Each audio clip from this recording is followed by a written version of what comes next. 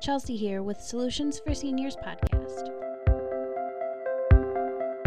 Before we get started with episode 3, I would like to thank Home Helpers of Bourbonnais for sponsoring Solutions for Seniors. On today's episode, I'm going to be diving into the care options that we have during this pandemic. Picking the best care option for your loved one is hard enough, but with all the new obstacles and choices, everything is even harder. COVID-19, coronavirus, or plain old corona, whatever you want to call it, it's a pandemic with serious ramifications. However, there is already a lot of misinformation swarming the web and media. As good-natured as some of the information may be, it's not correct.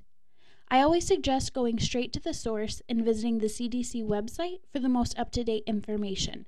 That website is cdc.gov.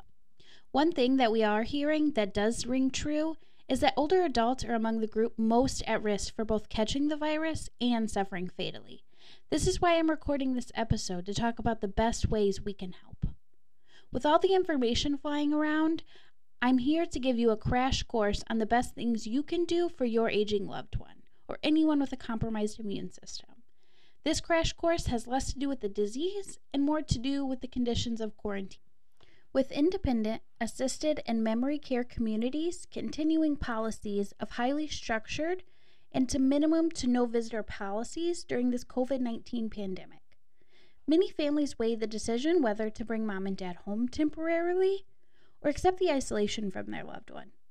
Both scenarios include unique challenges. Having a home care service can help ease anxiety and fill in care gaps created by COVID-19. Whether they are in their home or in a senior living community.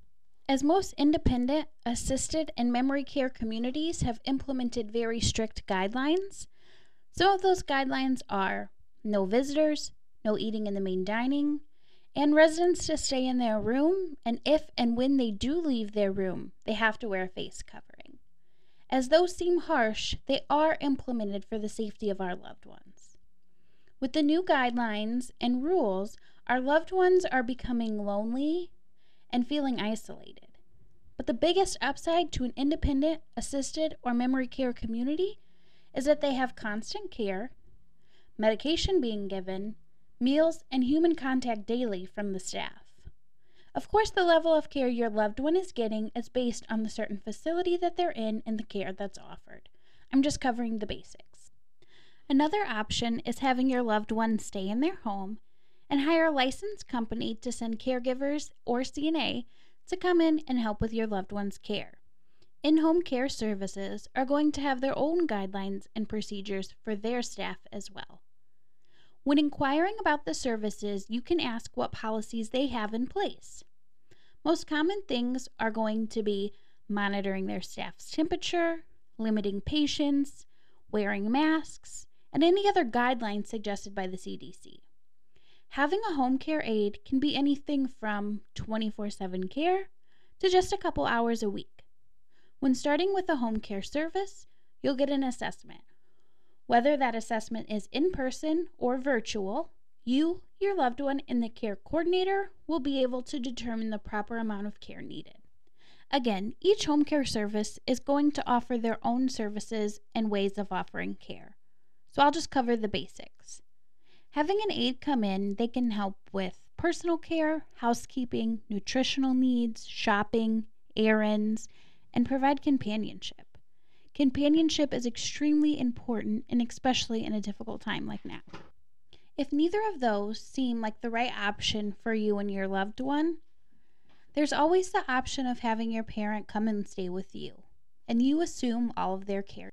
Having your loved one live with you gives you the option to make sure that all their care needs are met and they're comfortable and happy. Of course, that's a very large responsibility and commitment on your end. Take your time, reach out to relatives, friends, maybe even someone that's been in the same position as you. Call around, talk to different facilities, maybe call and talk to some home care agencies and see what your options are and what best suits you and your loved one. When finding the best care option for your loved one, there is no right answer. The right answer is what works best and fits into you and your loved one's lives. Whichever option works best for you guys, that's the right answer. Whichever option works best for you and your loved one, try to stay connected by FaceTiming with family or any other video chat. You or other family members can stop by their house or their facility and see each other through the window.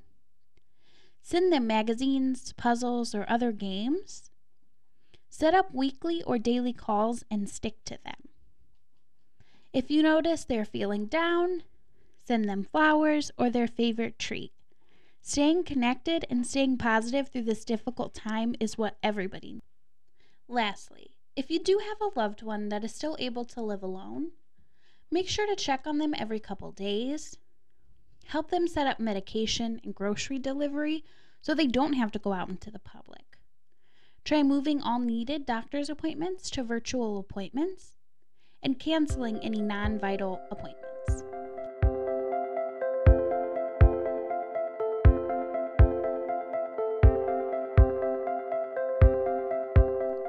Thank you again for joining me this week, and come back next week for another topic based on common challenges that we all face while caring for an aging loved one. Stay safe and well.